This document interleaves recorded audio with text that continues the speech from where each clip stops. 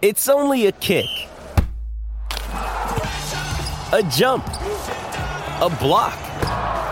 It's only a serve. It's only a tackle, a run. It's only for the fans.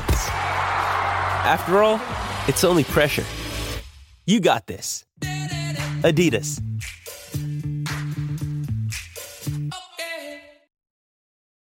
This episode is brought to you by Hyperice, the leader in advanced warm-up and recovery technology.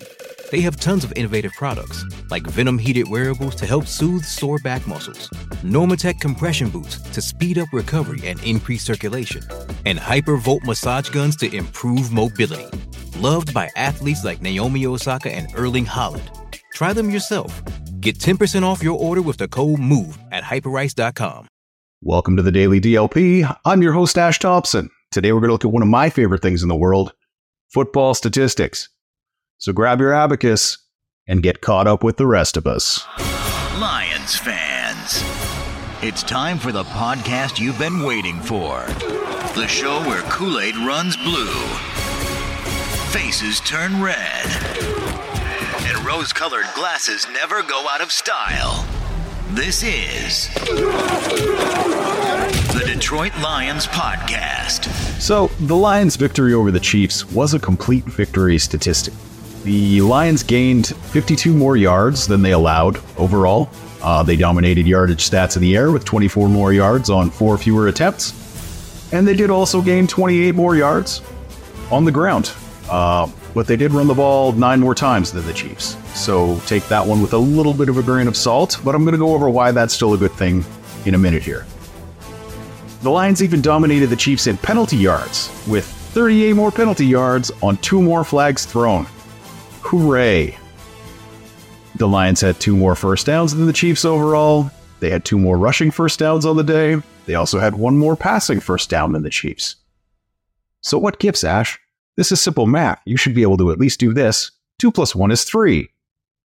Well, let's bring in the Zebras, because the Lions even dominated the Chiefs in penalty yards with 38 more on 2 extra flags, despite, well, we all saw it. We saw one player committing 2 penalties every single passing down and not getting flagged until the 4th quarter, which thankfully they did. My theory is that the Lions didn't complain about it until it mattered at the end.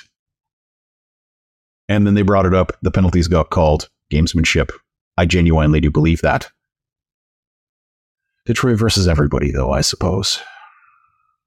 On 3rd down, the Lions and Chiefs converted the same number of 3rd downs, with 5 on the day each. The Chiefs had 1 fewer attempt, so they did have a little bit higher conversion rate. But the Lions also converted a 4th down attempt, and the Chiefs did not. The Lions' leading rusher was David Montgomery, who had 74 yards on 21 carries.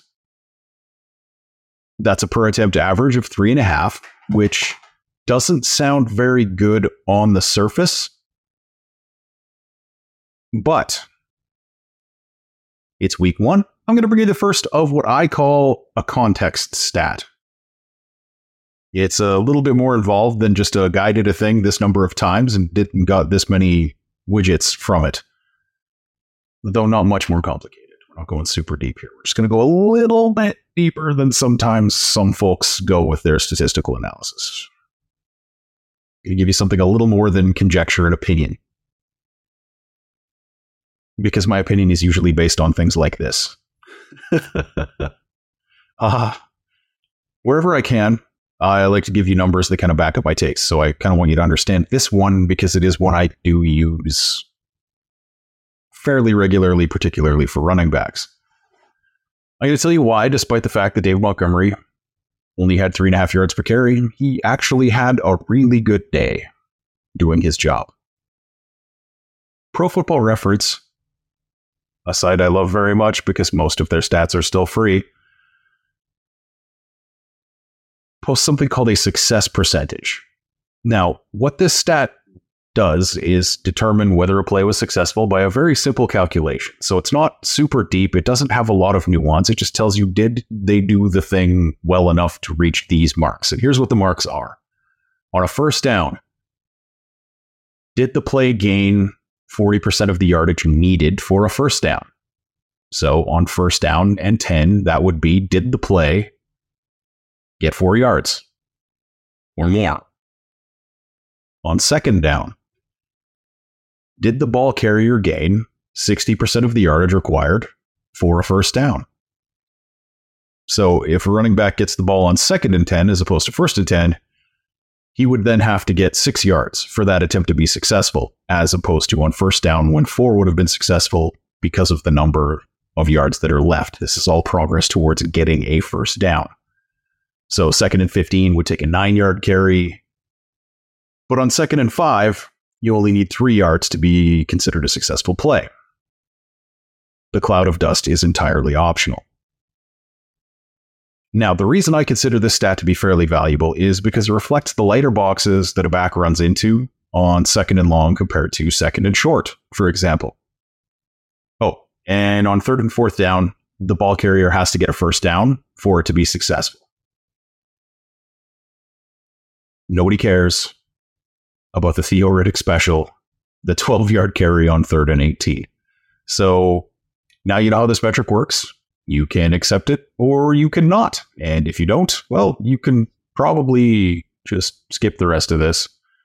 And maybe in the comments below, tell me a better way to figure out contextually whether a running back did a good job or not. I'll take a well-explained and reasonable statistical metric over some guy somewhere using criteria that they won't release to give me a goodness number out of 100 all day, every day. But both of those have their place. I'm not dumping on PFF. I don't hate PFF. I use PFF numbers all the time when I'm looking at things. A player with a high PFF grade on a season is probably a good player, and a player with a bad PFF score on a season is probably a bad player. You just have no idea why, how, and they have no interest in telling you outside of their advanced stats that are based on that same evaluation process that they won't disclose, and players complain about constantly. But back to Montgomery, who got a PFF grade of 67.9, which is a good starter grade for those unfamiliar with the current scale, which did change a few years ago. Montgomery's success rate on the day was 57.1% of his carries went for those listed metrics I did earlier, despite the fact that he got 3.5 yards per carry. So the per carry wasn't good. It was way below Jahmyr Gibbs, but Jahmyr Gibbs' success rate was only 42.9 because he got a much lighter workload. He was going against lighter boxes on more favorable down and distance.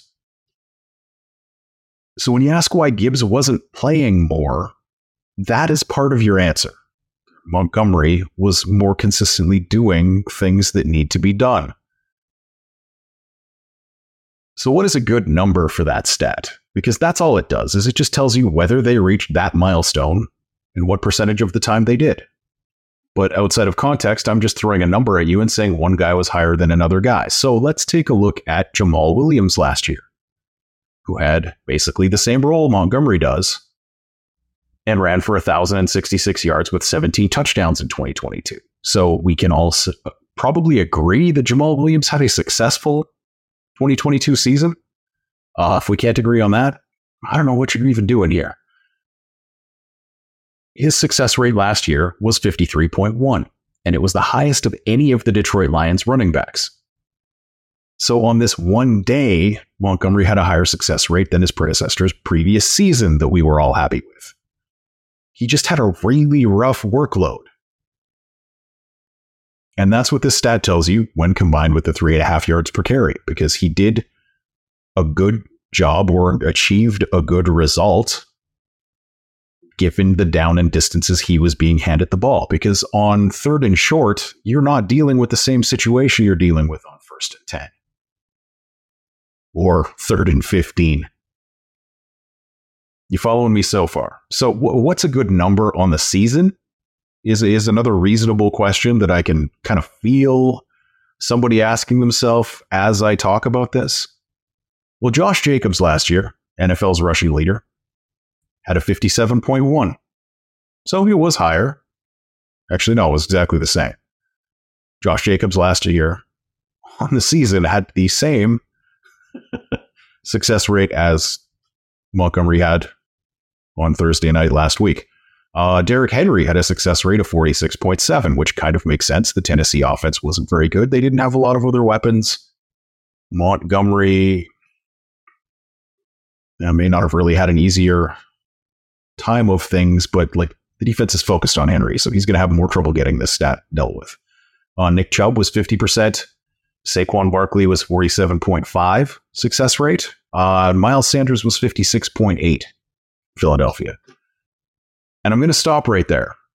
And the reason I'm going to stop right there is because that is the entire list of players last year who had a higher rushing total for the season than the 1,258-yard pace that David Montgomery set in week 1.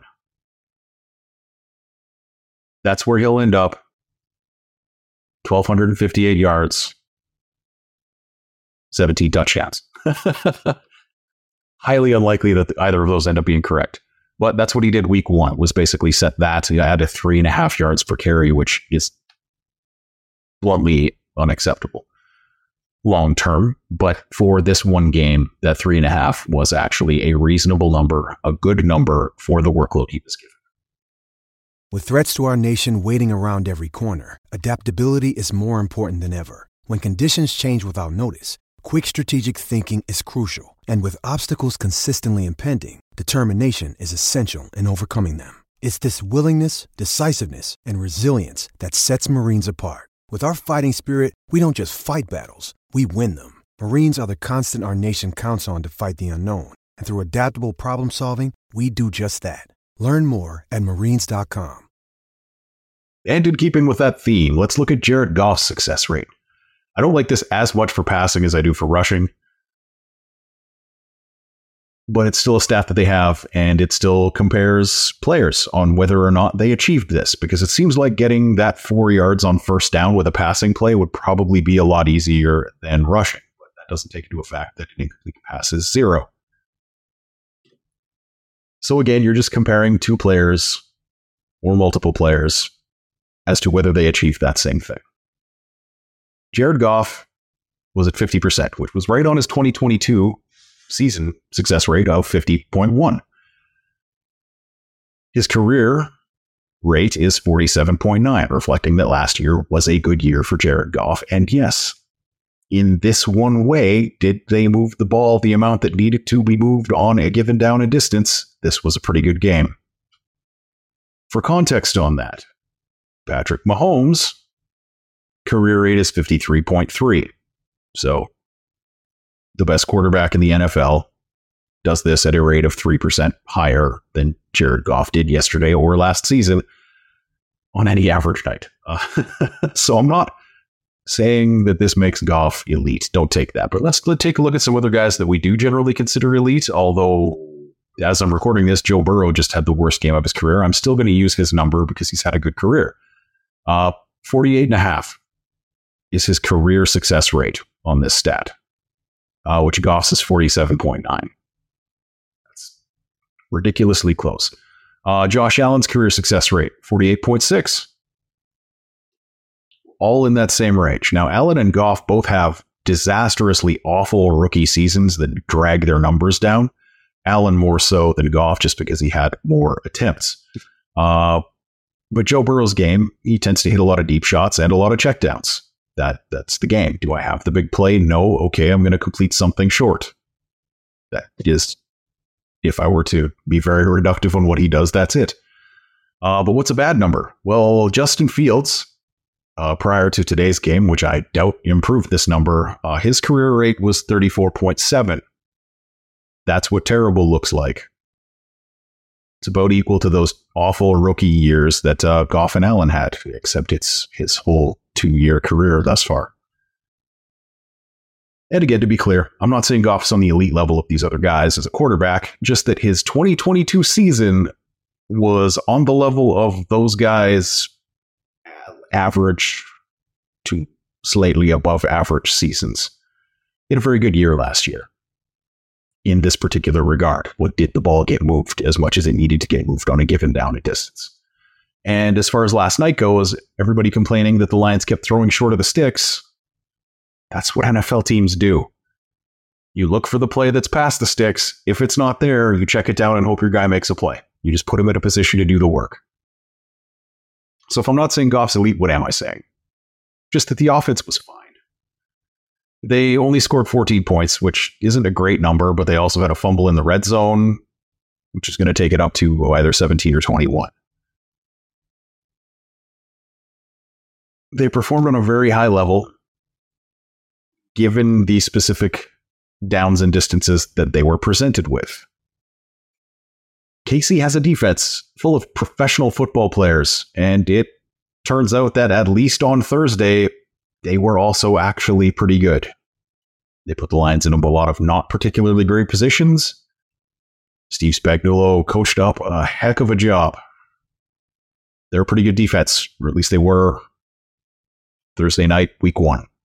But lest we forget the defense, who did the yeoman's work on this particular victory.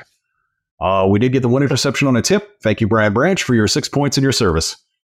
But a far more reliable and telling stat is actually passes defended. The reason being, turnovers are usually gifts. It's a bad play by the other team most of the time.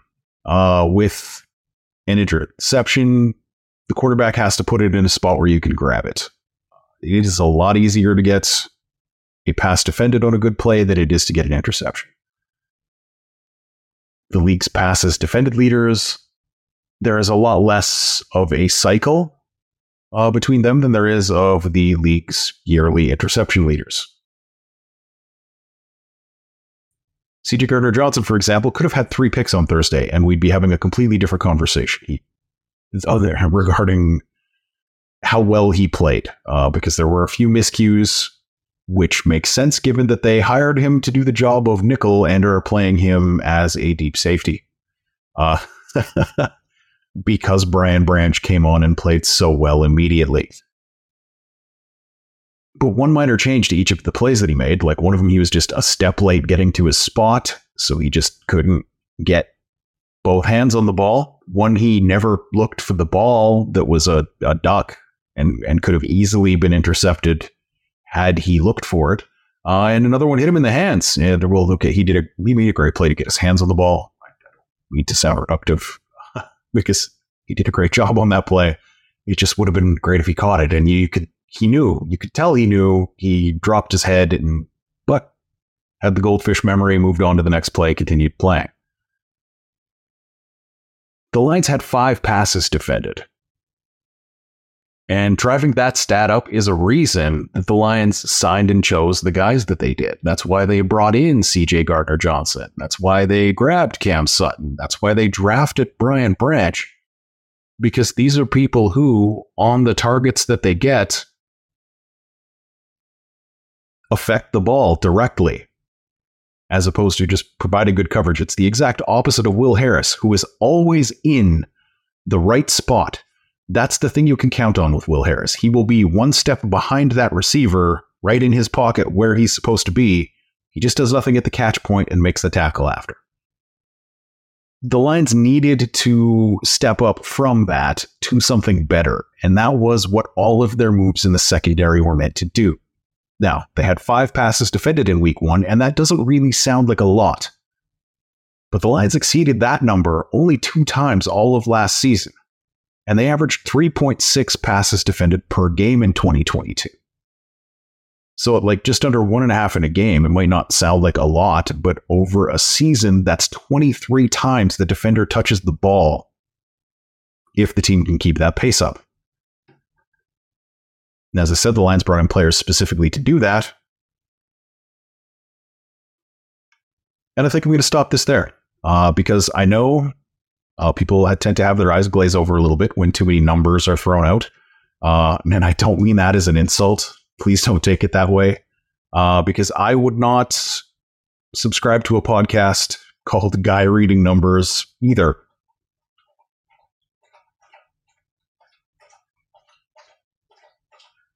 Now, you have to drink now. Sorry, Chris.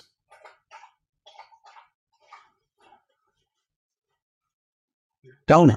Delightful.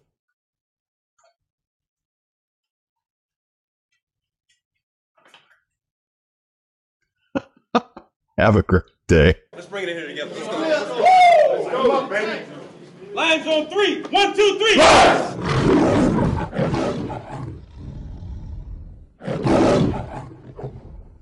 You've had enough of that shit.